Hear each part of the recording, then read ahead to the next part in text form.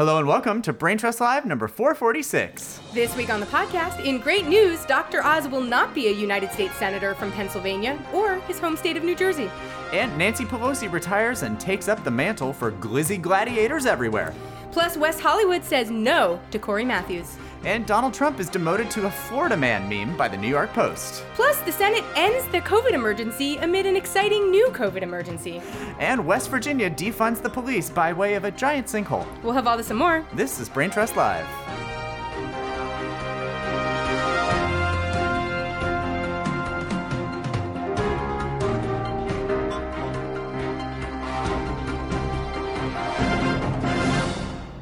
Hey y'all, I'm Brent. I'm Lila, and you can find us on the web at www.braintrustlive.com. We are back. You can finally find us on the internet on a podcast that we do called Brain Trust Live. And you know what? Look, maybe you thought we were going to do a podcast last week because there was an election the week before. But we didn't. But we didn't. Also, it was your birthday. That's Happy right. belated birthday. Thank you. And also, we're going to be counting votes in California until I think, what is it, December 9th or something like that? So, there's we're no point. We're still having election season here, so I don't know where you are, friends, but we haven't counted half the votes in California yet. So. And we're already having to deal with newscasters and newspapers reporting results as if they know anything in races that are going to flip. Yeah, it's so annoying. Yeah. So, oh boy. You know, we're reporting to you from the earliest possible date it makes sense to record a podcast about the election results in California. Right. But with that said, we are going to start with the national news, which is that there was no red wave as first of all, as promised by me to everyone in America. People kept calling me before the election to be like, aren't you worried? And I was kind of like, not really. And everyone wanted me to be worried. People love when I'm worried because then they can worry. I know. People were texting me on election night, just like nonstop. I was here watching election results with Brent, and we were just fielding nonstop phone calls from people being like, what's happening? And us being like, nothing. Nothing's happening. Oh, I've spent the weeks leading up to that, and certainly the day of, telling people to just be prepared to be drowning their sorrows. No, Brent had been like in a real... Brent and I had taken very different approaches to this election, in part because, so I had been interested to notice that my parents didn't seem that concerned, and like, if there's any group of people that like to be reactionary and panicked about an election, it's my parents. They'll often call me on election night before a single vote has been counted and be like, well, we lost. We're going to bed because we lost. They did that to me on the election in 2018 where Democrats like ran the table. They called me that night and said, it's all over, went to bed, and woke up the next morning to a very different world. It's because the Nordstroms and I had been paying too much attention to all the emails that we're getting from the Democrats that were telling us the world was ending. Meanwhile, I went on a fierce stop to quit rampage right before the election and didn't read one word of any election email after that election email that I got with Adam Schiff's bar mitzvah photo. I was just like, I'm out. That's right. This is refused by me forever. We're going to get to that motherfucker in a second. We sure are. By the way. So as it stands now, we lost the House. We knew we'd lose the House. We didn't lose it by the kind of margin that makes you cry, though. And the other nice thing about losing the House, I'm not usually someone who's like a doomsday just in case it blows everything up type of person. But I do think that going into an election year, when you have a close House, it's a lot better if the opposition party has the House because then you can blame them for nothing getting done. I know. Lila was like, this is going to be great because now the Democrats can continue to just do nothing, which was their plan. That was always going to be what they were going to do. Right. And now they can blame it on someone else. That's right. And I have to take a little bit of credit because I think I was the first person in America on election night to say, what would be really great is if it was so narrow that Kevin McCarthy's life will be a living, breathing hell for the next 2 years and will also be a delight for me to watch with my eyeballs. And that is what looks like it's really going to happen. Yes. And that's a delight. That's a delight. And also, I hadn't even been thinking that big until Brent said that. Like, I was just sitting around like, it'll be great when it's super close. No one will get to do anything. Right, and yet we'll blame the Republicans for nothing happening. And then, that's easier going into a presidential year to be like, we would have loved to get you health care, but we just couldn't because of tears. Those sad Republicans don't want you to live. But... Sad Republicans don't want you to live. But I hadn't even thought about the entertainment potential of watching Kevin McCarthy just like fight for his life with a bunch of like full crazies, in his coalition, trying to figure out how to, scrounge up like 7 votes to become the majority leader, even though he is currently the head of the Republican caucus. Yeah, no, they don't care. It's going to be so great. But it looks like, honestly, this was driven, the Democrats doing really well was driven by like huge turnout and huge margins with 18 to 29-year-olds. So God bless them. Now, it's unfortunate because I feel like it's what's so crazy is like 2 out of the 3 things that they probably voted specifically on, student loan cancellation and abortion, like within days after that, like the courts overturned Biden's student loan plan, and then Biden himself was like, by the way, we're not doing anything about abortion. Yep. So like, shot to hell immediately. Welcome to American politics, friends. Like 18-year-olds who voted in your first election because you wanted to defend abortion rights. Sorry. I will say that I feel like one thing that seems to be lost by the pundit class that has been like a trend we've all been talking about and expecting for years. 2024 is when young votes start to outnumber boomer votes. Oh yeah. That is when millennials and Gen Z will outnumber boomers in the in the electorate. And so every single pundit was just like, look at these youth turnout numbers. Where did they come from? And it's like, they came from old people dying and young people turning of age. Just as math led us to anticipate. What are we talking about here? Like, and then they were all like, can you believe the polls were this wrong? Yes, I can believe the polls were that wrong. The polls have been this wrong for years. And also, how are they contacting 18 to 29-year-olds? Yeah, no. What, were they calling them on their TikToks? Like, that's not, there's no, Van Jones is sitting there on election eve being like, we're going to have to really rethink polling. Sir, we have been saying that for like 10 years. I know. He said it as if it had just occurred to him in a flash of brilliance. I was like, friend, you have said this on every election eve for like all of the last decade. Why do you keep thinking that it's a new idea? Ugh. In any case, let me just preview 2024 for you.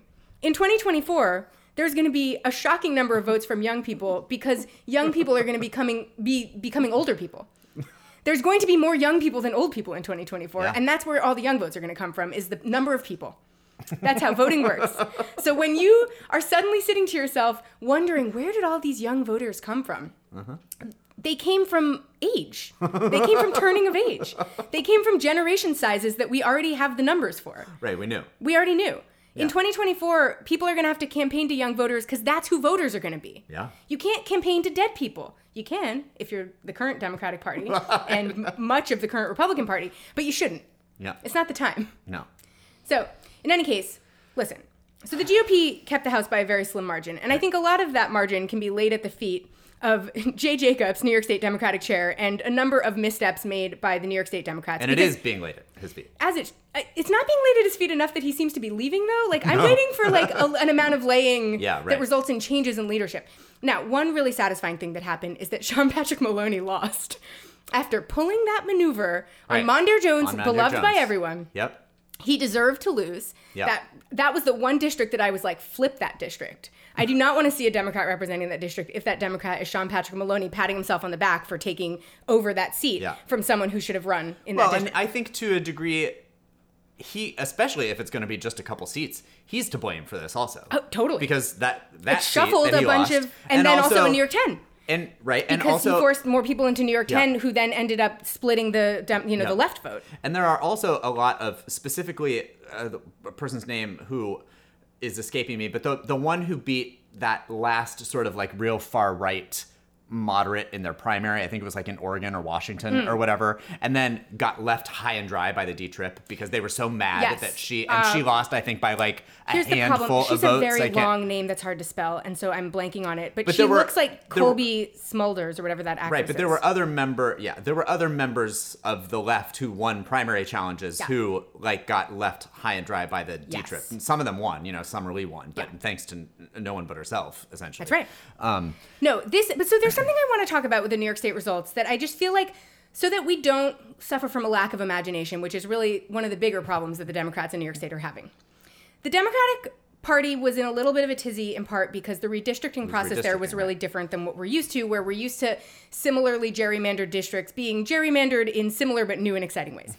They did a slightly more impartial redistricting process. Was it perfect? Of course not. But when all is said and done, I think Democrats sort of framed it as like they had lost a huge amount of ground in this redistricting process.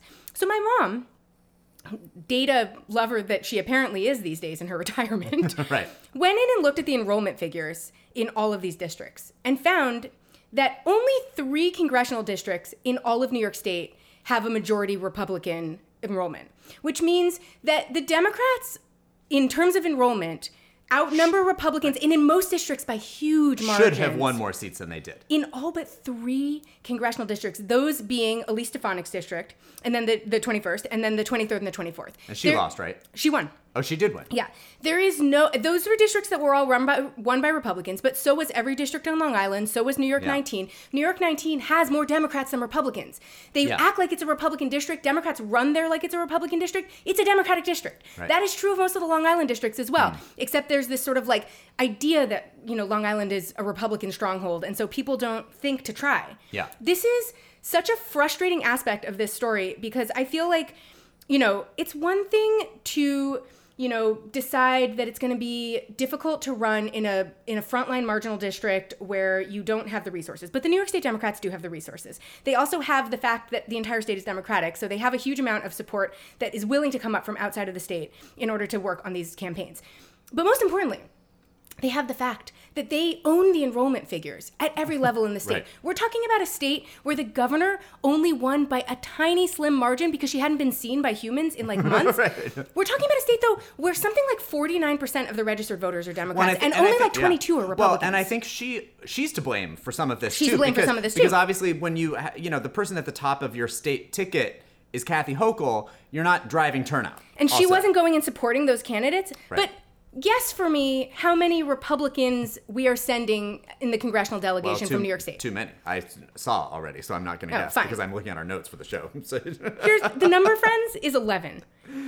Up from I think 6 or 7 in the last under the last system where it couldn't have been more gerrymandered if we tried. But like we're talking about a state where there are only 3 Republican congressional districts and we're sending 11 Republicans.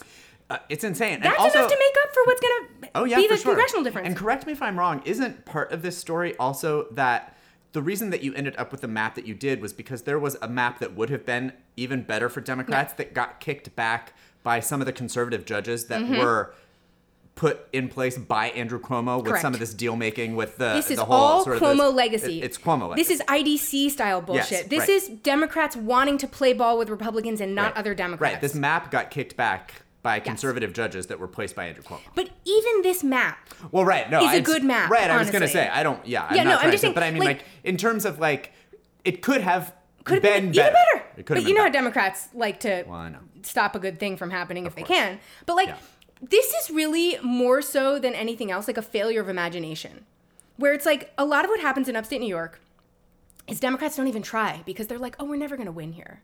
And it's like some of these are places where not only could they win, but they should win. Right. My mom is railing on because she is about to be involved in trying to flip New York 19 for the 4th time in her lifetime. The 4th time. That's a Democratic district. More Democrats. If it's flipped 4 times, if it's flipped 3 times, it's a Democratic district. Democrats just don't run anyone of any interest there. They don't support those races. And then they're like, well, see, we can't win there. And it's like, well, if you would run someone, you could. Yeah. And- but even that specifically, you can lay at the feet of Sean Patrick Maloney also, because he's running the whole operation for how the House races are being run. Well, and this also, that district in particular, I lay a lot of blame at the feet of Antonio Delgado because he gave up his seat and forced a special election with different district boundaries. And because of that, basically... To take the most dead-end job ever created in the history what a of lame... jobs. The lamest of jobs. In the lamest Kathy of Hochul's administrations. lieutenant governor. Like, get a grip to everyone. And she thought that she was, like, going to be, she was very clearly looking for a man of color to be in that seat. But the thing that she didn't seem to know she was looking for, that everyone in New York State knew she was looking for, was someone from fucking New York City. New York City, obviously, right. 2 upstaters running the state government. Get a grip. Get out of here. So, in any case... I lay some blame at his feet because in giving up that seat, he forced an incredibly confusing primary situation. Oh, right, where they had to vote for the whole Democrat thing from 18 was running against the Republican from 19, and so there was a new Democrat who was physically interchangeable with the Democrat from 18, but less well-known and less well-supported, running as the Democrat. So no one had heard of the guy. He was just some random guy. Yeah. In any case, New York State, what a mess. Everywhere else, great work to all. Seriously. I know. So... in the sort of process of all of these changes happening, we've got to have some leadership chaos on both sides. Yeah. There's, first of all, we mentioned the McCarthy leadership chaos where he was easily elected the GOP conference leader, but he doesn't know if he has the votes for speaker, and we're so excited to find out. I know. The members of his own of the Republican caucus are saying that he doesn't. And Rick Scott is claiming he's going to run, which is like... No, that's already been shut down, I think. Oh, has that been shut down? That was McConnell. He ran against McConnell. Oh, he ran against McConnell. But I mean, like, I think like that was quickly. McConnell's got a. Oh, right, that was the lock on McConnell vote because McConnell did win his. He did. He became the speaker. No. Yeah. So in any case, we had. Oh, it was Biggs who ran against him for GOP conference leader. Conference leader. You guys, these guys have such boring names. I can't even. But he ran against McCarthy for GOP conference leader. He got about 31 votes. While that's not enough, obviously, to be the GOP conference leader, it is enough to make you concerned that there's a bit of a situation brewing when it comes to McCarthy. Yeah. Listen, if there were people of other ethnicities running for these things, it would help, I think, just because they would not all they would like have different names. Mix somebody's names. Yeah. In any case. Right. And the way and just if you don't know, the way that you become Speaker of the House is you have to have the majority of the entire House. So like to become the leader of your own party, you only need a majority of your own party. Which is an easy thing to win. Exactly. So he won that. But now, because Republicans control the House, he needs a majority of the House. And if they only have a 5 or 6 seat majority, there are certainly enough. There's 5 or 6 crazies There's out 6 there. Lauren Boeberts out there. By the way, right. she almost lost. Unfortunately, she ended up not losing. Yeah. But there's that many crazies to totally harpoon this whole operation. So I mean, I just can't wait. I just can't wait. Yeah. But then on the Democratic side, finally, we have Nancy Pelosi stepping down. Yeah. Is she stepping down to appoint new leadership that we don't like? Sure. Sure. Is that what she's doing? Right. Are progressives rallying around him for reasons completely unknown? I want to to me. I want to have like a pep talk with the Congressional Progressive Caucus just to be like, you guys, you are here. Well, they need to replace Pramila Jayapal, and I don't think that they're going to do that either. Yeah. But I don't even know who. Like, I think she would have been a great speaker. Well, she was supposedly going to run for some sort of leadership position and then chose not to. I think that they iced her out. Well, they 100% I feel like that. I feel like there is some like, because the way that they have stepped around Hakeem Jeffries, or have in lockstep around Hakeem Jeffries, who couldn't be a less interesting choice. Well, and also awful. I mean, truth be told, like I don't let's not beat around the bush. Right. I mean, certainly not interesting, but I mean, like, let's get into it because like well, the first thing to get into, I think, is that Adam Schiff, who had been sort of rumored to be in the mix here, is not seeking a leadership position for reasons that infuriate us. Well, listen, the only reason the way that it was worded was something that he wasn't going to seek a leadership position because he was going to start, looking into a Senate run. And I think everybody sort of thought that he was probably going to run for Dianne Feinstein's Senate seat. But you can be in House leadership and run for the Senate. Sure can. So that immediately led everyone to thinking that, Feinstein is just going to retire in the next couple of years. Well, she already said she was going to. Potentially in the lame duck. Yeah. Right? I think she's retiring at the end of this year. She's already announced that, yeah. She has? Yeah, I think so. She has? I think so. What? You guys, let's do a little fact check. There was at least talk about that a few months ago, long before the election. I don't think that she has. Well, we'll find out soon enough. In any case, I think there is a rumor that is a real fact and not a rumor that Adam Schiff is basically going to be appointed to finish out her term. Right. And that's gross because, first of all, we already have a senator from California who we did not elect, essentially. Right. Well, now we have, I suppose. Now we have. But we he was didn't the choose him. No one was running against him, right, really, exactly. because That's he was the incumbent. Right, yeah. No, and we don't need 2 senators. No. First of all, we're a state that used to have 2 female senators, and now we're going to just have 2 random guys being our senator. Yeah. So, already I'm mad about that. Second of all, there was already the sort of pressure on Gavin Newsom to appoint a black woman to be the senator, given that was promised to us back when, Kamala Harris stepped out and Padilla was appointed. It's not fair for the largest state in the country that already has the least voice per voter per capita of anyone in the Senate to have 2 senators who they did not get to primary. Yeah, that's what makes me so mad about this. Because do I wish Feinstein... Or to select in primary. Do I wish Dianne Feinstein would be out of my sight? Of course. Forever? 100%. But also, get straight out. She committed to doing her best to try and die in office. Yeah. So you don't get to retire. You have to stick it out, lady. I'm sorry. You stay there until 2024. If you have to be carted around by people not knowing where you're at or what you're voting on or where you are, I don't give a shit. Yeah. If you want to go play with your grandkids, you should have thought about that in 2018. That's right. You got to hang in there. Yeah. No matter what, and let me vote on a senator. And look, Adam Schiff would probably win that election, as much as that pains me. People like Adam Schiff for reasons that are, I couldn't tell you. He's my congressperson. I wouldn't be able to explain Wouldn't to you win why an people election like if him. I was the voter, but So- we do our best. That really makes me mad. Yeah. No, I don't know it's how else to put it. infuriating. It's also just like, it's frustrating because the voters of this state are not moderate Democrats. No, and that's so fine. for us to be constantly scuttled in our attempts to have representation that actually accurately represents our values, I will say, for as much as Kamala Harris is not a progressive, and for as much as Kamala Harris is somebody who frustrates me to no end politically, Kamala Harris had the most progressive voting record in the Senate, and that was an accurate representation of the voters of the state of California. And I don't think that Adam Schiff, a former Blue Dog, would be able to live up to that legacy. He's not going to. And Dianne Feinstein, I mean, who knows what her legacy's been or going to be at this point, because it's like her legacy currently is not knowing where she is most of the time. So, in any case, I think I can't find it either. That must have just been a rumor that I heard. But there was a lot of discussion a few months ago about her retiring at the end of this term. Yeah. At the end of this year. At the end of the year, and during I the think- lame duck, I think. And this Schiff not seeking leadership position. is- The only reason that he would not seek a leadership position if he was literally going to have to be a senator, like, soon. Yes. Because otherwise, like, he could have a leadership position and then next 2 run years. for the next 2 years, and it would probably be good for him also, because then he could be like, I'm running for Senate and I'm the leader of the XYZ, brigade and the, like whatever leadership position he would have, like, so it doesn't make any sense that he would use not running for leadership in regard to whether he was or wasn't going to run for Senate or not. It's because he's about to be a senator, because he's about to be appointed senator. Yeah. No, this. The other thing that we learned in the midst of all of this is that Nancy Pelosi eats a hot dog every day for lunch. The reporting about her stepping down has been a real wild adventure. Yeah. Can you imagine Nancy Pelosi Every day with relish on it. sitting down to eat a hot dog with relish every single day? Or just one day? I can't even imagine it on a single day. Well, I can now imagine it only because of the way that I saw her rip into that Slim Jim. Oh my God, I forgot about the Slim Jim. You're right. Yeah. This makes perfect sense. Also, it makes perfect sense that a Slim Jim was her go-to snack in a crisis when she's a hot dog lover. I was gonna say, yeah, she likes her cured meats. Yeah, I guess so.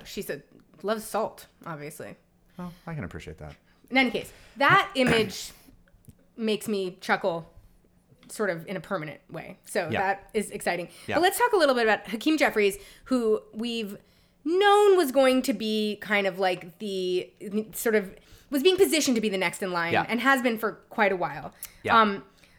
Because of his positioning, he's been able to get into bed with every corporate interest in All of time them. to take on this position. Yeah, and in fact, So he's worse than he even was at the beginning. right. And one of the reasons that he got in bed with all of these corporate lobbyists, besides the fact that he is one of the most well-funded corporate lobbyist candidate or Corporate candidates, was because last year he started a PAC called Team Blue with conservative Democrat Josh Gottheimer, who we all know and hate, right? what a And that fucking was formed asshole. specifically to protect Democratic incumbents from progressive challengers. Yeah. Funded entirely by corporate lobbyists. Yeah. He's Team real Blue. worried about progressive challengers. More worried than he seems to be about Republican challengers. Yeah. He once said, "There will never be a moment where I bend the knee to hard left democratic socialism." I mean, Fuck off. this is a guy who like leans into the Republican talking points Yeah. about the left. Absolutely. Right? Yeah. He really sort of like helped, kill Build Back Better last year. I mean, Right. for all intents and purposes. I mean, he was really one of the lead people out there railing against the left when they were trying to not disconnect those two bills. Right. But he's always talking about the extreme left, but he's like, takes a bunch of money from Wall Street also. He also is one of the few Democrats who takes money from Fox News and News Corp. Yep. So He's vehemently pro-Israel, and he supported legislation that would penalize companies and Americans that boycott or that support the boycott, divestment, and sanctions movements. Also, this is like a real conundrum because one thing that I had not even thought about and is I think on this issue in particular kind of an issue is this is gonna mean that both House and Senate leadership are Brooklyn representatives. And that makes it really complicated on the Israel front because the country is not with them on this. Yeah. And even New York is not really with them on this anymore. This is sort of an old line New York stance that, this is an issue where like when I was growing up in New York, you couldn't be anything but vehemently pro-Israel, but this is outdated at this point. This is not how people in New York City feel. It's not how people nationally feel. And it's going to be annoying when the entire government's leadership is Brooklyn reps who are in a sort of outdated version of this conversation. Yeah. I mean, that's frustrating. Yeah. I mean, and I saw somebody do some reporting on this that I thought was sort of interesting because they were talking about Pelosi, and, you know, people have talked about sort of like, you know, her move to the right over the years. You know, she's been there forever and she used to be a single payer person and all of this. And while I don't know that I necessarily agree with this assessment she was always entirely, wealthy and she was always in bed with wealthy interests. Right, exactly. But there are people who would say, well, her move to the right as speaker was in some part out of necessity because she needed to stake out more moderate claims to be able to, like, you know, get the whole caucus in line to be able to, like, move all of this legislation that she needed the entire caucus She for. is a very smart tactician. Right. And while I could maybe quibble with that, I get that. Hakeem Jeffries is coming from the right. Seems to be going after the left for sport, whereas Pelosi did it sort of like out of necessity and was no, you know, great champion of the modern left, really. Right. But Hakeem Jeffries is really just like out there being a dick to the left just for good fun, it seems like. And this is also not where the party is right now. It's not where their voters are, and it's certainly not where their new voters are coming from. No.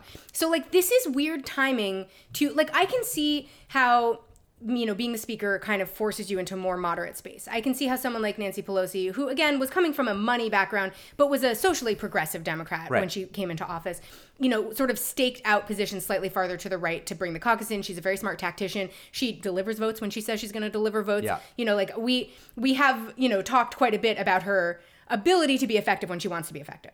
Yeah. I feel like this is slightly different because we are bringing in the sort of old guard molded young new thing at a time when the other young, he's like the Pete Buttigieg of Congress. Totally.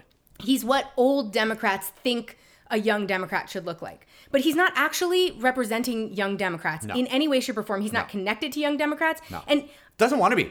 A petty point that I have to make that is also part of my mom's data research of late, and this might mean nothing or it might mean everything. He was one of the lower vote getters in the New York State delegation. So, you know, he was not overwhelmingly elected in his district. Now, maybe there was something else going on in his district. I don't know what I haven't looked into the makeup of his district's voters, so maybe it's a slightly more conservative district, but like not one of the overwhelmingly popular Democrats, even in his own state and own district. So that might just be a petty point that I wanted to throw in there because I don't like him and I never have. But in any case, he's Pete Buttigieging. He's and he predates Pete Buttigieg, so Pete Buttigieg is actually Hakeem Jeffries. But like he is somebody who has been his entire political career molding himself for leadership without really responding to the political realities of the moment, and because of that, he seems like he's like lost in time a little bit. Yeah. He's a '90s Democrat in 2022. Yeah. Well, that's what I mean. He's like he's gonna be like tweeting out Hillary memes and she warned us nonsense until like the end of days. That's right. Like I don't know where they're going to find this majority of young voters who are going to be their voting demographic in the next election when someone like him is antagonizing the things that they care about the most. Right. You know, the entire time. Like that's dumb planning. It's dumb planning. In the words of someone who doesn't have a lot of words. Let's talk about the Senate.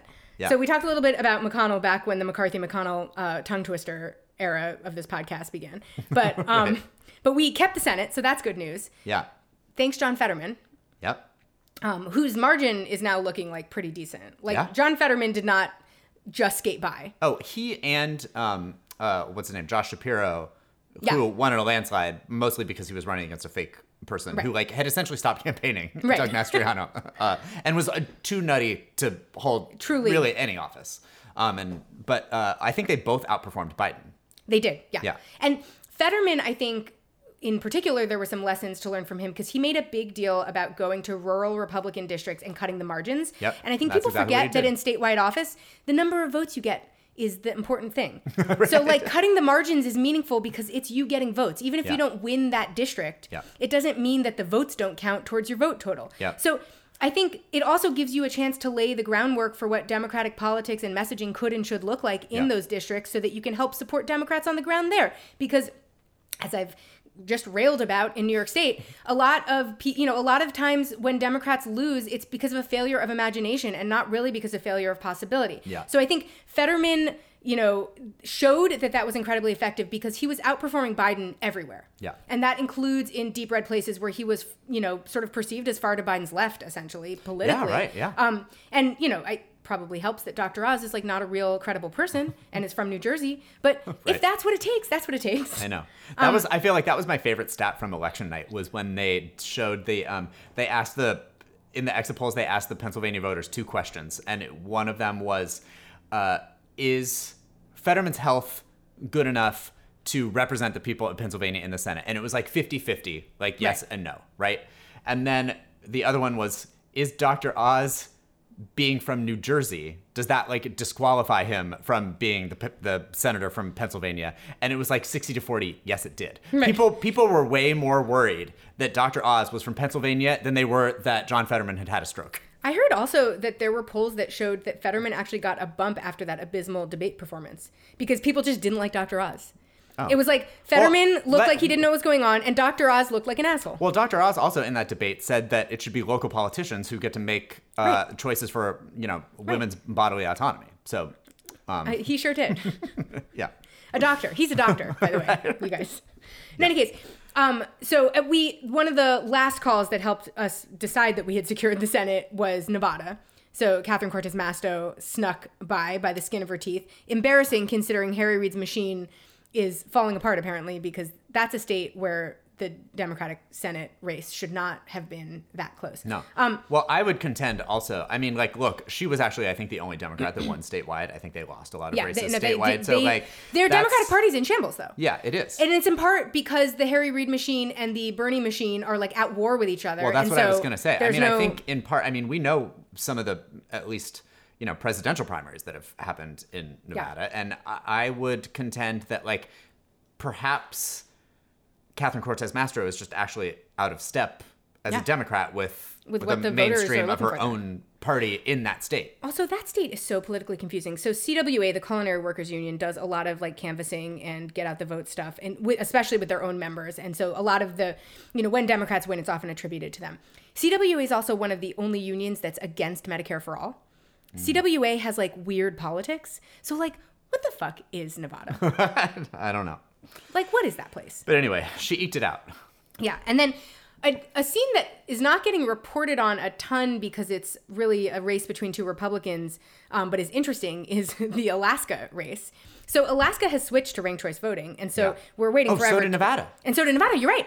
So a lot of the just now, not in this election, but they just voted had a ballot proposition to change to. This was Alaska's first round with ranked choice in a big election like this, in a big Senate race. Yeah. And so this is like the first time that we're having this kind of slow rolling result from Alaska. But Murkowski had a Republican challenger. There was a Democrat in the race who got about 10% of the vote. There's 2 Republicans who, one is Murkowski, and they were basically running neck and neck for the entire first count. But we haven't even gotten to the second count yet. Murkowski just pulled ahead. This woman cannot catch a break. Most people think she's going to win because obviously the Democrats ranked her 2. They did not rank the conservative Republican second. But this is a really interesting race. It's just that the outcome is meaningless if you're a Democrat. But worth following because I think ranked choice voting, being the wave of the future, is going to be coming to your state, and you're going to want to know what it feels like to have to wait 2 weeks for your results because you have to count all these votes individually. We're talking about Alaska where like 17 people live. So like imagine what ranked choice is going to look like in California. It's going to be amazing. I was going to say, We're going to be counting for the rest of our lives. Oh boy. So the only outstanding business here is Georgia. And I had a similar amount of optimism about this special election in Georgia that people seem to be telling me is unwarranted, and that's fine. Let me be optimistic if I want. Herschel Walker and Raphael Warnock are going to a runoff. Uh-huh. They both... Warnock slightly ahead in the final count, but only by 50. A point. Nobody got to 50, and there was a libertarian who got about 2% of the vote in the mix there. So I have been saying that I think that the more attention that's focused on this race nationally, the more embarrassing it becomes for Republicans, the less likely it is. Because, Walker was running behind the other statewide Democrats there. He was running behind Kemp. Kemp won easily. Yeah. Statewide Republicans. Statewide Republicans there. Right, sorry. He was running he was running way behind the other statewide Republicans there. And so I think that there's a chance that it's like, maybe you went to the polls and you wanted to vote for Kemp, and then you decided to maybe vote for Raphael Warnock because you were there. And now you're going to have to drag yourself to the polls just to vote for Herschel Walker. Sorry, Herschel Walker. The two W's has been driving my brain crazy. Walker, I'm yeah. having Fair issues enough. with names today. But so a world in which you are specifically making a special trip to the polls to vote for Herschel Walker feels like a different world than one where you're voting for all your favorite your favorite Republican friends, and then you also voted for Herschel Walker because you were there and you felt weird about it, but you did it. Yeah. Like, I don't see a world in which that's as exciting a prospect as voting for Raphael Warnock, who everyone in America agrees seems like a very decent guy. Yeah, I agree too. And also, it was the anti-Trump Republicans, or the ones who have fashioned themselves as such anyway, who really did well in Georgia, right? Yeah. And so I also think that now that Trump has announced, which we'll get to, that in a second, but like, I think this becomes more of a Trump election in Georgia, which people were specifically trying to avoid. I think there were people who were, supposedly people were trying to get Trump to wait until after the special election was over to announce, because they think that it jeopardizes it. And I think they're right, actually. Yeah, I agree. Because I think that there will now also be, and I think if Warnock is smart, and I think he is, will do his best to really tie those two together. And there will be newfound fear over Herschel Walker, knowing that he's a Donald Trump candidate and Donald Trump is running for president again. Yeah, and also that Donald Trump is currently on the outs with the entire Republican establishment, which is something we're going to get to later. Like, this is an awkward time to be in his camp. Yeah, exactly. But before we get to that, let's talk briefly about the state level races, because Democrats fucking killed it at the state level. Yeah. What always happens on election night is that Florida's results come in first, and Florida is on their own journey. And so every time that Florida results come in, look, sometimes that's great news. Sometimes they do okay. Sometimes they don't. Nobody knows what's going on with Florida. And so they came in, they went heavily Republican in these elections. I know. In places that haven't been for a really long time. It's sort of alarming. Alarming. To the point where statewide, it's probably, at least for a minute, time to like regroup and maybe like not send whoever the Senate candidate is $100 million. Exactly. Because Florida, it ain't going to happen. A true mess right now. But also, like I said, a state that's on its own journey. Right. So Florida results came in, everyone panicked instantly, and then it was like the rest of the night was like Democrats winning everywhere, and everyone was like, what the hell is going on in Florida? And the answer is nobody knows. What's happening in Florida? Who can say? Nobody who's not in Florida could possibly explain to you what Florida is. So ignoring Florida, at the state level, we gained a ton in a million other places. First of all, Carrie Lake lost in Arizona. Katie Hobbs was declared the winner a couple days ago. Lake has not conceded. Whatever. LOL. But that state is now under Democratic control. She did go to Mar-a-Lago, though. Oh, thank God. Yeah. That's a relief. In Michigan, Democrats flipped both the House and the Senate. Gretchen Whitmer won by double digits. So their whole state government has flipped. Yeah, and again, very much in a swing state, way overperforming Joe Biden. Way overperforming. Yeah. In Minnesota, Democrats won both the House, the Senate, and governorship. Democrats held both chambers in Colorado, in Maine, in Nevada, and Oregon. These are all states that have kind of edgy, frontline relationships to Republicanism, yeah, if you will. Yeah, for sure. No, they absolutely do, yeah. We held the governor's seats in New Mexico, in Maine, and that was Paul LePage was trying to make a return there, so thank God. And also in Michigan, like I said, but also won back governorships in Maryland and Massachusetts. Yep. Those were open seats, but they had been vacated by Republicans. In Wisconsin, Democrats blocked the Republicans from getting a supermajority because they could have then overridden the veto of the abortion ban. Tony Evers. And he won. And also, he won, right. He won. Tony Evers. Yeah. In North Carolina, they also slimly avoided a supermajority, a GOP supermajority. In Pennsylvania, the Democrats are now just one seat away from flipping the state house. They took back a bunch of seats in the New Hampshire state house.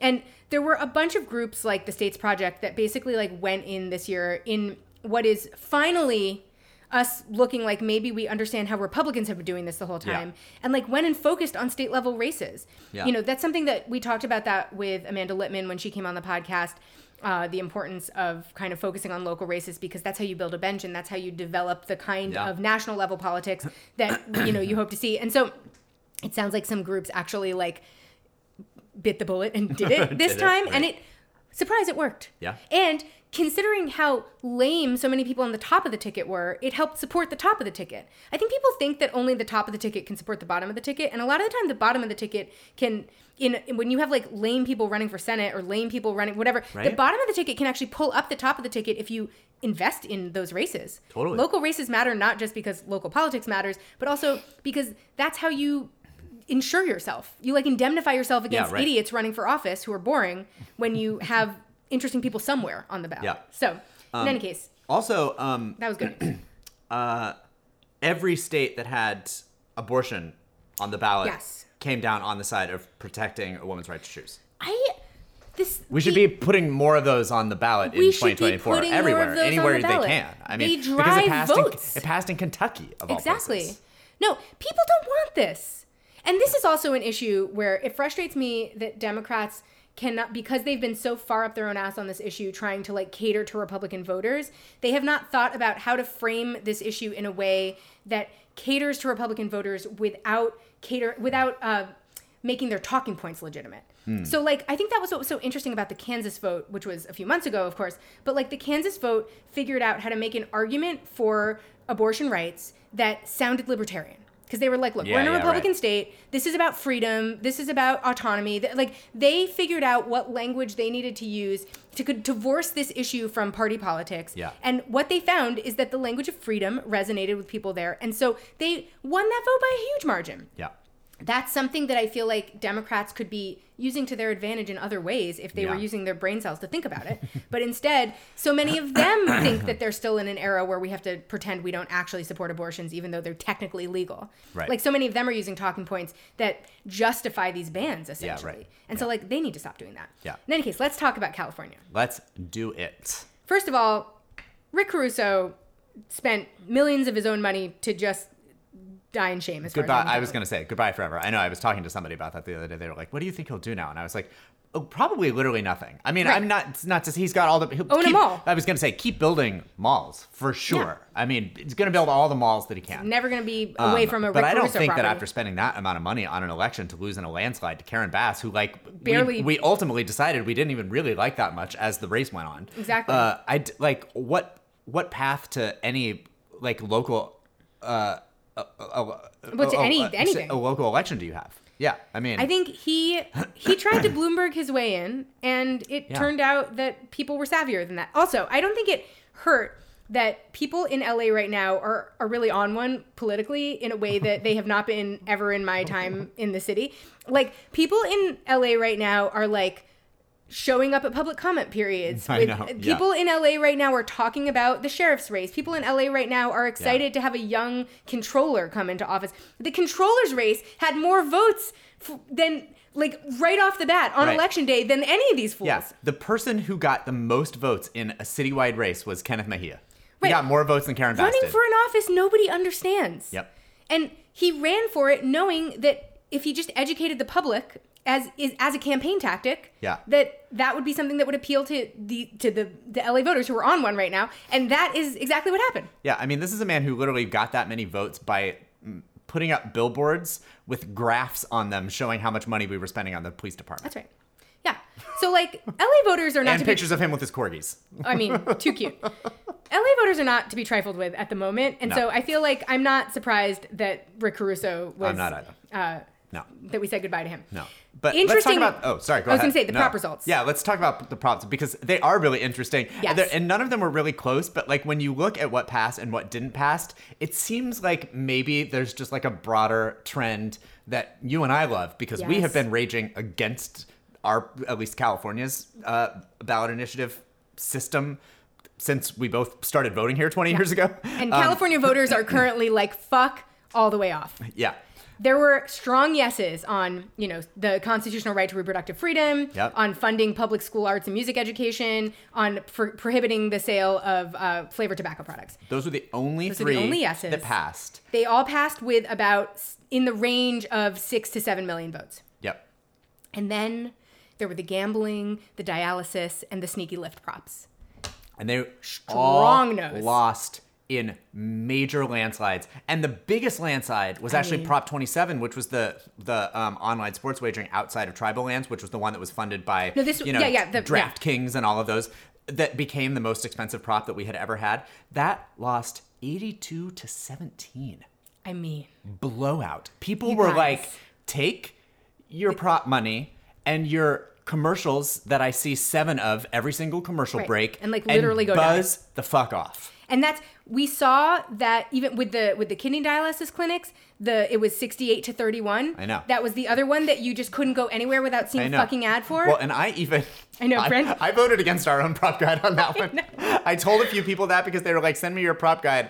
And then I was like, by the way, I've already filled out my right. ballot and I voting voted no on no 29. on Prop 29. But literally the only reason that I did it is because of the feeling, I think, amongst voters that we're describing. Because I was like, what if dialysis clinics just continued doing what they were doing and I didn't have to tell them what to do about it? Also, what if I didn't know what dialysis industry, Right. what the dialysis Right. industry was up to? Because our prop guide said that you should vote yes on it because it was pro-union. And I don't even disagree with that. But No. I was also like, I- get off my ballot. Well, and this is something that like we had said before, where in the last election we were like, we're just voting no on all future dialysis props. Fuck all of them. It doesn't matter who they support. And then we violated that in the prop guide because I was just feeling ornery when we were talking about Sure. it in the prop guide, and I was just like, fuck these dialysis clinics and nationalize them. So I was on a yeah. nationalized DaVita You're on kick a larger tear. I was on a larger tear to nationalize DaVita.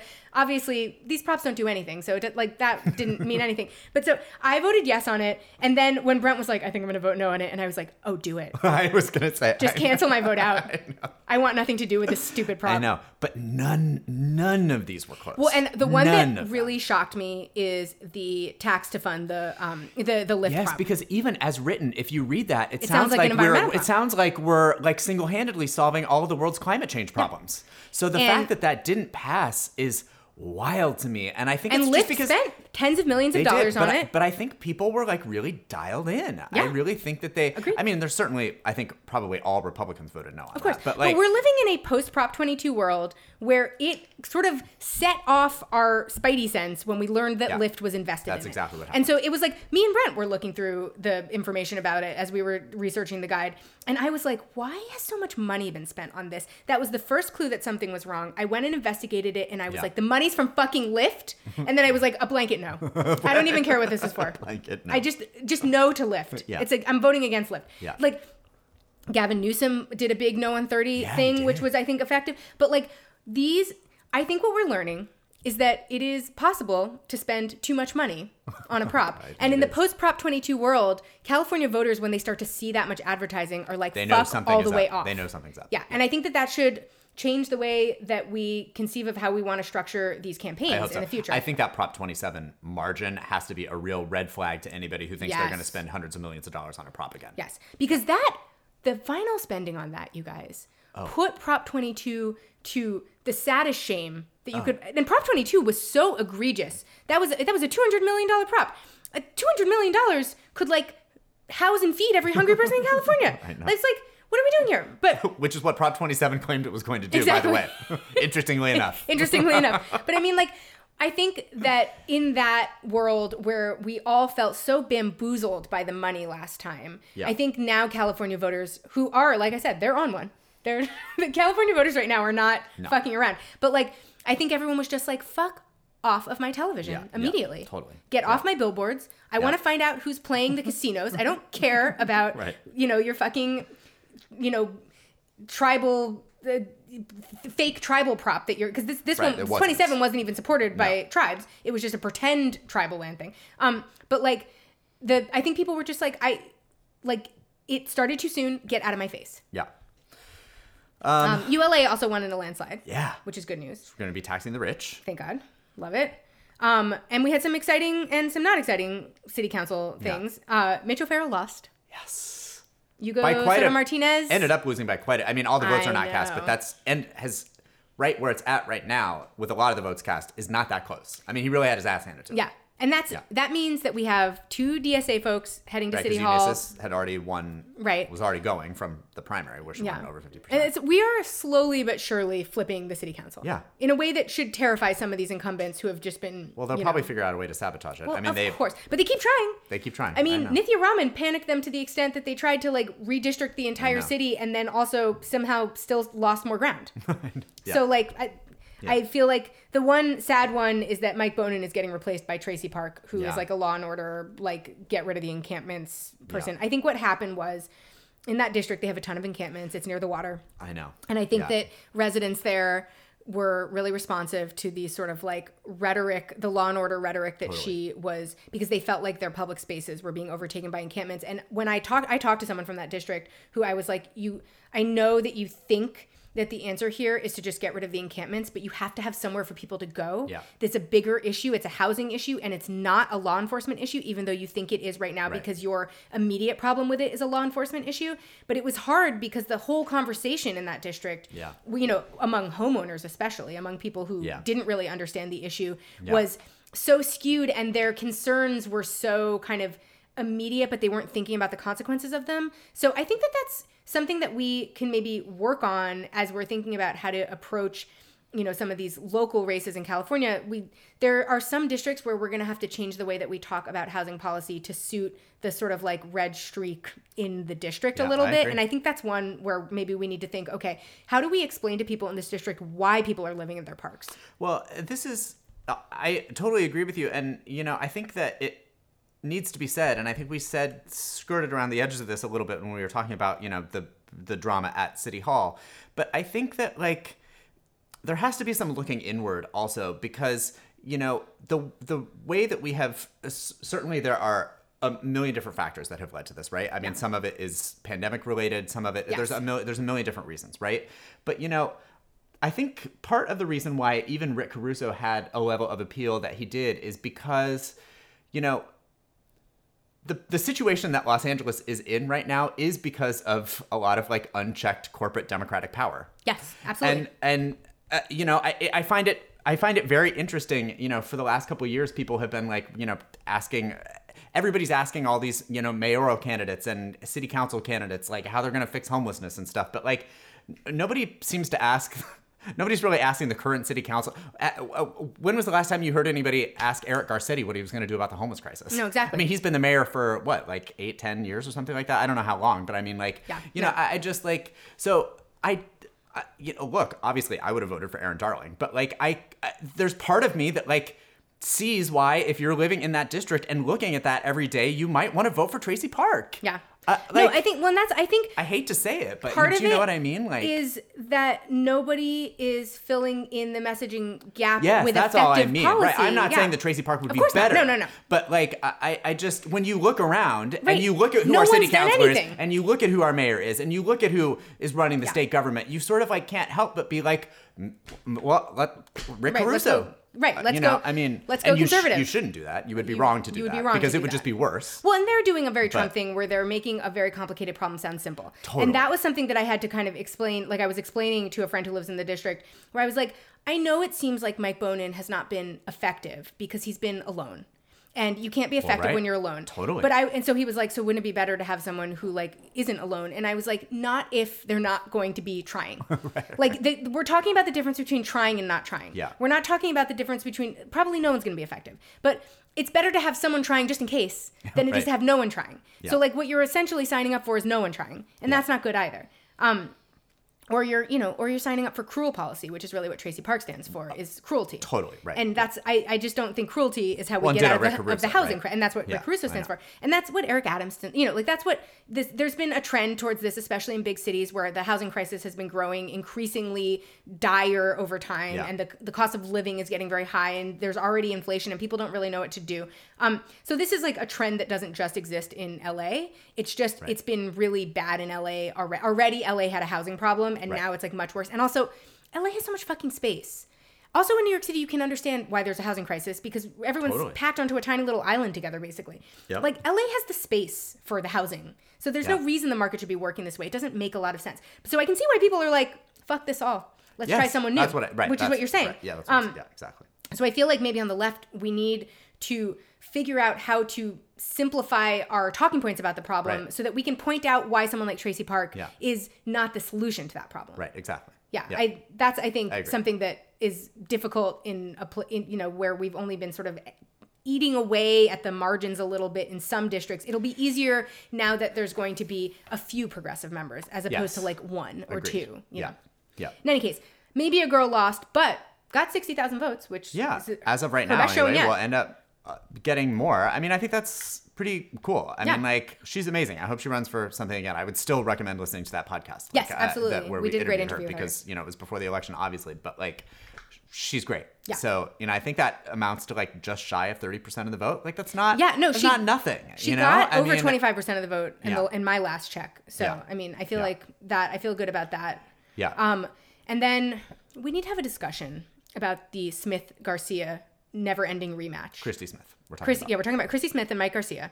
Right. We're talking about a race that's Katie Hill's old seat. We're Yeah. talking about a race that never dies because Mike Garcia wins it every time. And then Chrissy Smith, here's the thing.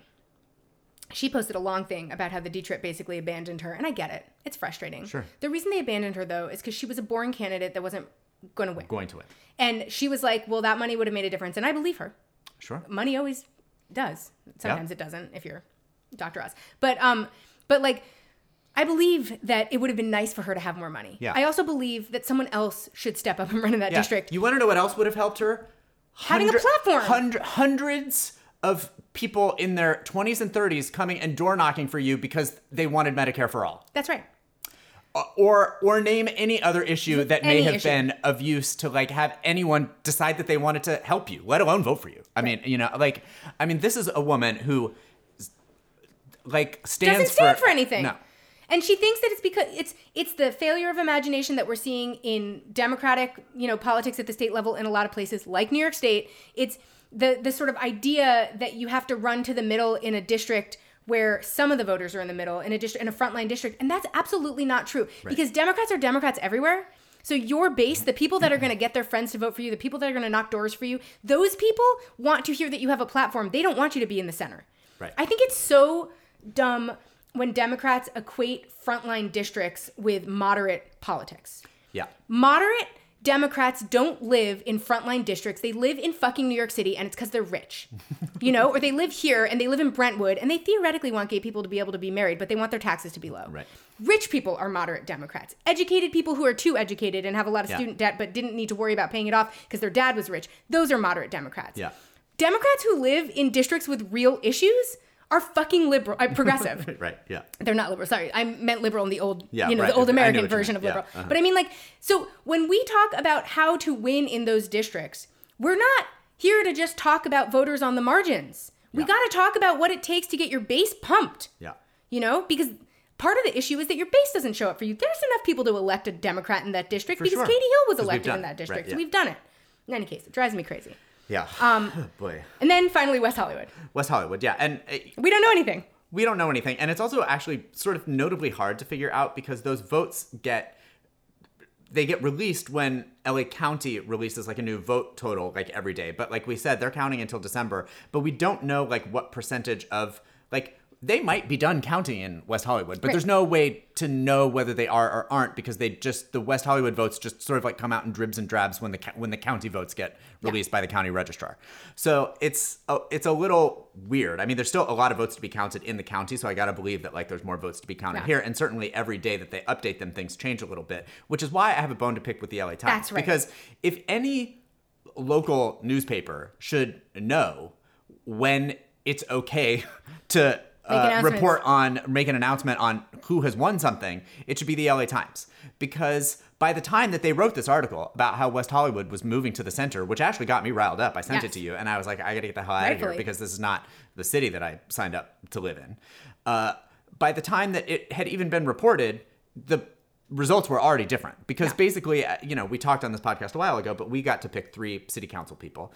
And it looked, for all the world, like 2 of the 3 that were going to get elected were either an incumbent or a former incumbent. I mean, Heilman had lost his election, I think, in 2020, right? So But he's coming back. Permanently always coming back. Right, he's always coming back, right? He's been on there since the city began. Yeah. He's been on our podcast, too, if you care about him, right? Yeah. And so it looked like it was going to be Lauren Meester and John Heilman, and then the third spot had been flipping around a little bit. And so the LA Times put pen to paper and was like, well, West Hollywood is now a conservative-run city, essentially. Even though just last year we like raised the minimum wage to like $17 and also like decided to like defund the police. Also, not really. We've talked about that on this podcast. But we're talking about even in a world where only incumbents get reelected, it's the same incumbents who did all that shit last year. Like, Yeah. I know that they're not who I want to be running the city because there are people farther to the left that I would like to see run the city. But, like, we're not talking about some swing to, like, law and order centrism. No. Like, get a grip. I know. And also, you know, like I said, by the time that had even come out, there had already been a new vote drop. And John Heilman is now in third place behind Chelsea Byers, who was probably one of the most progressive. Yes. She was in the slate of sort of like three progressives that, you know, the Unite here was trying to get the. By the union way, was trying that to whole get people to slate vote. is in the top 5. Yeah, exactly. And Heilman is now in third place, and he's actually only in third place by 21 votes ahead of Zakiya Wright, who was another one of those progressives. And every single time a vote drop comes out, Heilman moves down the list. Yeah. So if I had to bet, when these votes are fully done being counted, you're going to get Warren Meester and then probably Chelsea Byers and Zakiya Wright. And so 2 out of the 3 are going to be 2 of the most progressive people who are running in this race. So like the LA Times needs to get a hold of itself. But this is so classic of a big sort of like national Totally. newspaper reporting on local, Yep. like the Times, the New York Right. Times does this all the time, Totally. where it's like Progressivism is dead. they want to declare progressivism dead Yep. instantly. And again, I want to remind you, we're talking about a race where the top 6 candidates include 3 essentially incumbents and 3 progressives and no one else. We're not talking about a race where there's a new conservative in the mix, Well, because the new conservative Ben was Ben Savage. Savage, and Right. he's not in the top 6. No, he's not. Ben Savage is not going to be on the city council. No. So, like, we're talking about a race in which we either have the same amount of progressivism we've already had, which is not as much as I would like to see, but it's certainly better than most of the cities in this region. I was going to say, it's about the most progressive city council that you're going to find someplace. Exactly. So, like, that's, at worst, we stay the same. Right. At best, we get more progressive members. The person who is running to the right of all of these people is fucking Ben Savage, and he's not going to be on the city Right. council. And John Duran, he's not And John either. Duran, he's not, right, John Duran's not going to be on the city council. Yeah. John Duran, though, has been part of city politics here. You know, like, even he has been on the city, you know, sort of like Council when they were doing progressive things. in the city council when they were doing progressive things. Yeah. He has been part of city government at times where we've done progressive policy. Right. So, like, we are not talking about a move to the center. No. We're talking about no move or a move to the left. Yeah, exactly. That's all. That's it. So, like, get a grip, New York Yeah, Times. I agree. You were right to be mad about that. Yeah, thank you. In any case, speaking of newspapers, you guys. So Donald Trump announces that he's going to run for president, which is like almost not news at this point because it's like, yeah, we know you're going to run for president. And also, I love how everyone in Congress was like, oh, I would go, but there's weather. Like Matt Gaetz suddenly like didn't even couldn't go. make it. But the New York Post is out for blood right now. And so what they did the pettiest thing that anyone has ever done in the history of newspapers in a way that just couldn't be more glorious. I mean, already they had a funny headline right after the election that basically was like, Trumpism is dead. Yeah. It was a Humpty Dumpty joke. They have the best headline writers in the business, and I'm sorry that I don't agree with them politically on most things, but there is like no greater headline writing team than the New York Post headline. The Daily News wishes that they could get to that level of greatness. In any case, they run as the bottom banner, below the fold, like bottom banner of their front page. Florida man announces he's running for president. Page 26. Then the article was is savage. the sassiest article I've ever read in the New York Post. Yeah. And I mean in the New York Post. Yeah. Not in newspapers. But I'm talking about an already nonsense newspaper. It was so good.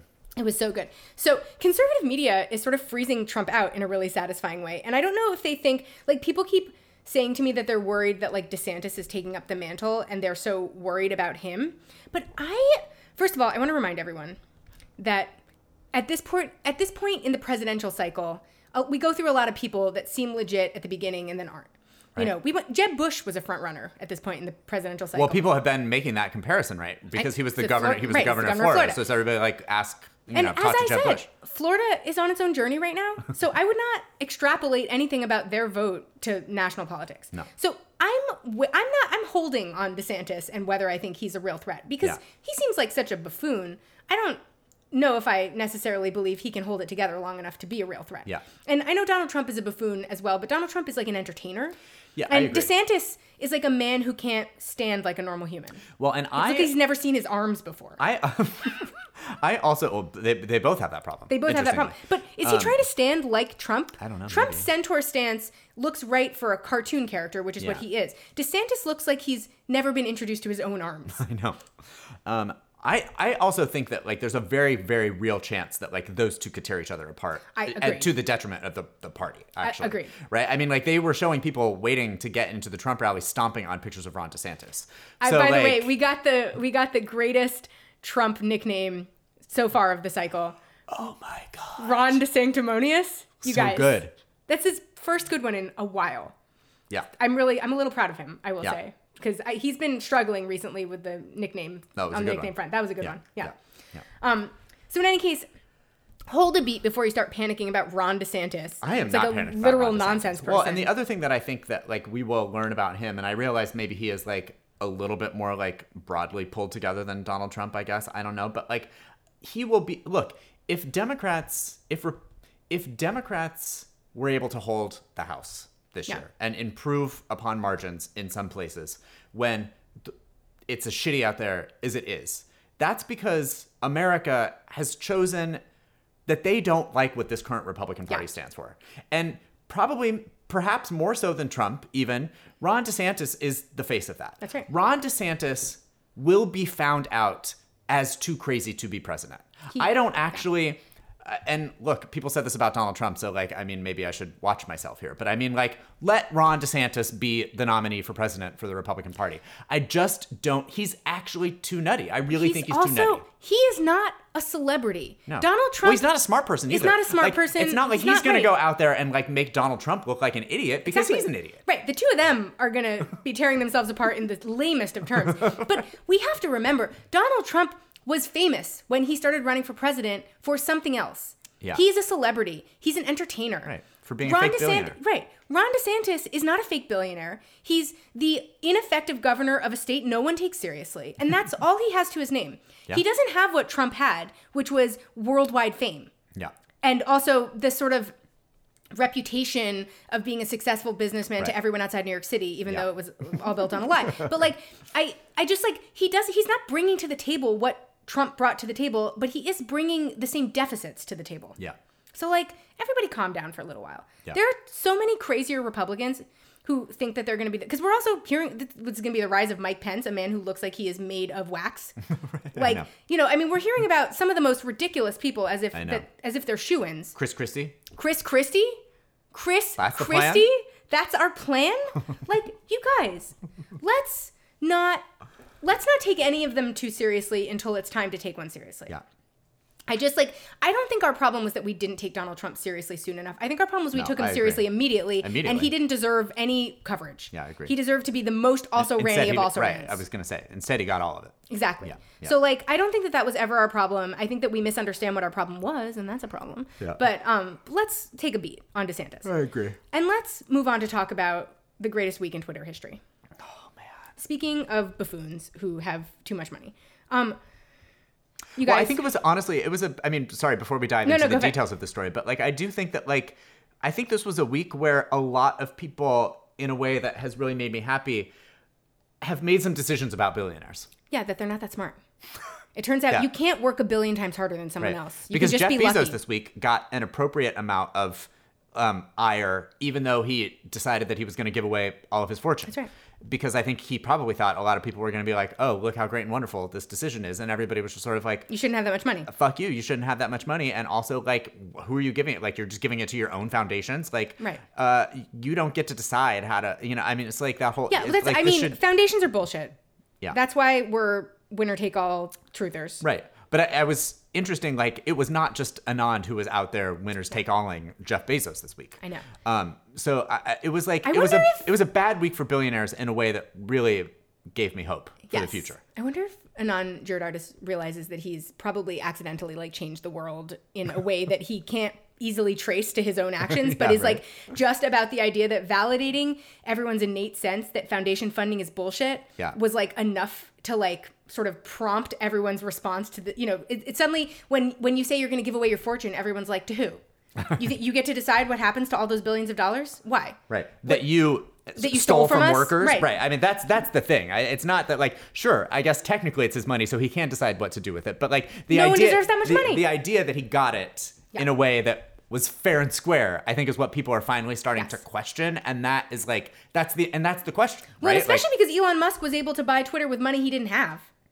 Well, right. I mean, Yeah. it turns out rich people are being given money that Well, is he not did- money. And I think people are also just sort of like being reminded that, like, because I think people like thought of him as like this, like, you know, genius, and it's like he didn't invent Tesla Right, either. exactly. You know what I mean? And like, and also like he, much like Donald Trump, like had a nice kickstart from his rich parents. He's a rich kid. He's a rich kid who stayed right? rich. Who stayed rich. So, like, this is a fucking bozo. Yeah. So, like, let this burn. Exactly. Even though I love it, that's what you and I were talking about. This is sort of like we're having this real like crisis of. We both. I don't know. I think that Twitter is the best social media platform. I spend all day every day on all Twitter. Day, every day. Certainly all day every day in the last couple weeks on Twitter. But I was going to say, what else? I mean, it's the been destruction the most... of Twitter has been the most fun part of Twitter ever in history. Right, but also I love it so much, and I don't want it to go away. Exactly. Oh yeah, you and I decided earlier today that if it could just keep continuing failing. If it could implode forever. Forever, right? Yeah, I think Grant put it as like, can a bomb go off for all of time? Like, it's just like, it's really delivered on its promise in this last few weeks in a way that it's never in its history delivered on promise. Like, Twitter should not be where we're going for serious information, of course. It's nice to have a place to check quickly serious information. But first of all, the blue checkmark chaos, so good. The parody, like all of the mayhem that has happened since. Oh my God. Like Eli Lilly, like losing billions of dollars because somebody made a fake account to like say that they were going to give away insulin. GameStop level fun. Yeah. You know? Yeah. And then we have like Elon Musk just like laying off half the staff and then sending the rest of the staff an email that they have to agree to be extremely hardcore. Or they're going to just have to get 3 months severance and leave on a Google poll. And nobody said yes. And then there was the day where everyone said goodbye to Twitter, but then it was just there the next day, and it's been there every day since. I mean, and I think arguably the greatest moment happened yesterday when Elon Musk announced he was reinstating Trump, and then Trump released a snarky video that he didn't want to rejoin. And then there's this new scandal that I noticed today where a lot of people found that they were spontaneously following Trump when he got reinstated and had not been following him previously. And so his follower count, so they were posting screenshots of it to be like, what the fuck? His follower count was 85 million at the time that those screenshots started getting posted. Yeah. It's already down to 60. So I don't know what's going on. And also, it turned out this was the information that led everyone to start looking into who Elon Musk's followers are, because this all started because he had a Twitter poll saying, should we reinstate Trump? And it turns out that 70% of his followers are bots, which, I mean, not shocked to hear. That poll was very close, by the way, too. Well, I know. Yeah, and considering that all the yes votes were bots. Right, exactly, yeah. In any case, it makes you wonder if our public forums should be moderated by private companies. That's one thing it makes you wonder. Well, and that's the other thing that, you and I have been talking about how much we love it. But I mean, like, a lot of good has come from Twitter. Yeah. I mean, like, huge social movements. It's a great organizing tool. I mean, like, overthrowing of oppressive regimes have happened over Twitter. Arab Spring happened on Twitter. So, like, it's not... It would be actually sad to lose Twitter. Absolutely. Not just for me sitting on the couch during the day, like, doom scrolling. Like, it's just like... No, Twitter has literally changed the world, and it's not even an app... It's not a platform that most people in the world are on. Right. But it's a news platform, essentially. And when you get down to it, it's a news platform, and it's a way for communities to find each other on the internet. Yeah. And that's a nice thing. Yeah. I feel like we have gotten used to its existence and its format over time, and that this is not the only way that we could have this kind of forum. Totally. It's nice because everyone's already on it. Yeah. But I suspect everyone's not going to be already on it for much longer. Yeah. Already its credibility has diminished to the extent that I think even if Trump does go back to tweeting, it's not going to mean the same thing that it meant before, because Twitter's not going to be credible.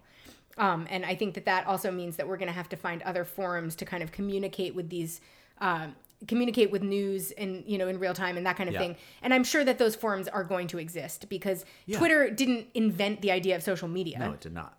And already people are looking for alternatives to Twitter.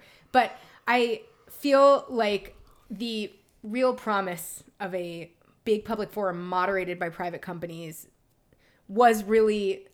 this was the week that everything that Twitter really is came to fruition. Yeah. Where it was like all of the chaos that Twitter really offers in the world all happened at once. It did.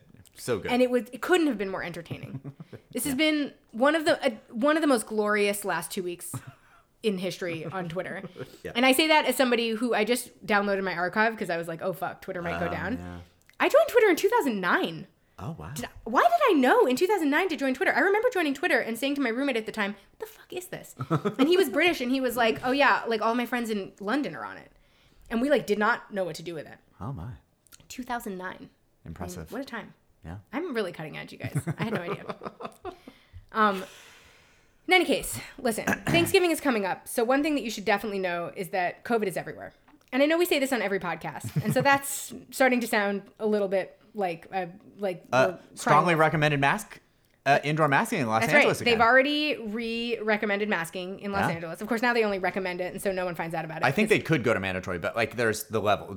Well, remember last time they were stupid supposed levels or to, they were like, let's not, though. Let's not. Yeah. But in the midst of all of this, the Senate voted to end the COVID emergency. And Yeah. you may think that's fine because you might be a person who's just like coughing in grocery stores to your heart's content. Yeah. But I just want to point out that is meaningfully going to make your life worse. Yeah.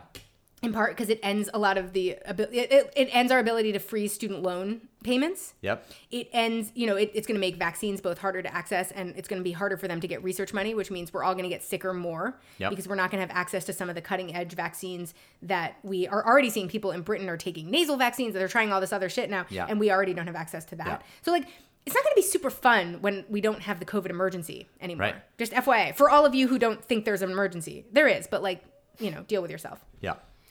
As my mom always says, she's like, I'll stop masking when I don't have a week where like 5 different people I know have COVID. I know. And that week has not come yet. No. And it's only getting worse. Yeah. More people are getting it. I know. Every second. But so one might wonder why we voted on this in the first place, considering that only 12 Democrats voted for it. Yeah, that I was really annoyed by that because that was my first thought when I saw the vote. I was like, well, obviously all 50 Republicans voted for it. And I just don't understand why we decided to take that to the floor. Biden has said that he will veto it. I'm hoping that he actually does. Yeah. But like as we know from the years where Democrats had the House and Mitch McConnell was the speaker in but the House hasn't even voted on it yet. No, so this originated in the Senate in the because I was Senate. about to do my whole thing where it's like the House, like the Senate didn't have to pick up the House bill, but the House hasn't voted it. No, it originated Roger in the Marshall Senate. from Kansas is who proposed it, and it's Right. originating in the Senate. So the But House... they didn't have to vote on it. No. Like Chuck Schumer could have told him to buzz off That's right. Which is what he should have done. But instead, because he didn't have his caucus. we're going to name every single person who voted for it because Yeah. those people deserve to be shamed. Yeah, and some of them, none of them are that weird, but some of them I was maybe a little surprised Right. about. Like Liz Warren is not on this list. No, But right. like some people I'm like, you could know better. Right, like Chris Murphy is though. Yeah. Like, ooh, Like why? I know. Yeah, He wants you anyway. to pay your student loans back. He went to Williams. He should want this student loan relief to extend forever. He doesn't have pay Williams style loans. Get a grip. In any case, Yeah. here they are. Listen, Manchin and Sinema. Who knows what to say Obviously. about those two? Mark Warner, John Hickenlooper, John Tester, Angus King. Also, I don't Independent, trust sure. independent. Chris Murphy, though, what's that about? Yeah. Tim Kaine, who has fucking long COVID. Yeah. Like, get out of town. Jean Shaheen, Jackie Rosen, Amy Klobuchar, fuck you. And Catherine Cortez Masto, also fuck you. Like, you guys, don't be voting for this. No. Don't have had a vote to have on this. Yeah. Don't do anything. Yeah. There was one Republican who did not vote on it. Ben Sass. Ben Sass. Isn't that weird? Mm-hmm. But he didn't vote at all on Yeah. it. He, was just absent. I guess. Well, it's like 1 million. It's fine. In any case, then there was a mistaken yes vote recorded for Schumer, and then Schumer. Schumer was like, "No, wait, no, never mind." Yeah. So I don't know what that was about. But like, this is where we are going to remind you of Brent's previous comments about John Tester. Well, look, we're only going to have 51 votes in the Senate at most. So Manchin and Sinema still themselves can kill everything. Yeah. But even when we were talking about when Biden was like, just send me 2 more senators and I'll be able to, do all of these things. I just, somebody tweeted what's going to happen if we do send you 2? I was like, we're going to have to learn who John Tester is. And I feel like even though we're going to have 51 senators now, where Manchin and Sinema could still kill things, I do think that now that there's a one vote pad there, some of these other moderates are gonna have to come out of the woodwork and maybe take a little bit of the pressure off of Manchin and Sinema. And you and I have been saying this for years, so I didn't invent this necessarily, but there's enough moderates that regardless of what the count in the Senate is, that could kill any sort of anything that Biden wanted to do or not do. No, exactly. I feel like. But just looking at his name on this list made me remember that, he's just as conservative as those other guys, but he's been letting them take been letting them take all the heat for all these years. Well, there's a backlog of at least 12 of these fools, as we can now see, who will step into that role as soon as as soon as they're called. As soon as they're called. Exactly. Yeah. In final news, there is a sinkhole situation happening in West Virginia. Sinkhole radio is back, guys. Sinkhole radio is back.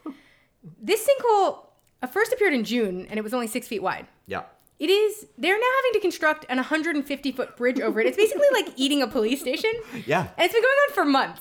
It's now been sent to us. Grant sent it to us, and then my mom sent it to us today. So people are thinking of us when it comes to this sinkhole. But like, did West Virginia come up with a genius new way to defund the police? They did. They absolutely did. Yeah. This is a sinkhole that started because of a drainage issue. And I don't know how, when it was only 6 feet wide, everyone wasn't like, let's look into how to resolve this problem right now. But somehow it's just like slowly growing and growing. Yeah. So if you're in West Virginia, I would check your drainage. What? It's crazy. I mean, pictures of this. I just love that it's the pictures. I would just love that it's eating like a sheriff's department or a police department or whatever it is.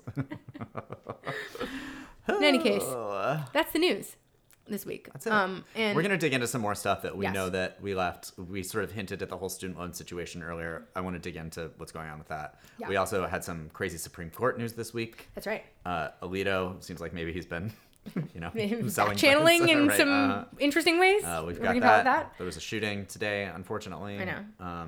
So we'll get into all that stuff, but we Yeah. really wanted to dive Bring into you some elections. election news. Yeah. And so, yeah, we have a good Thanksgiving. Oh, yeah. And we'll talk to you next week. Bye. Bye.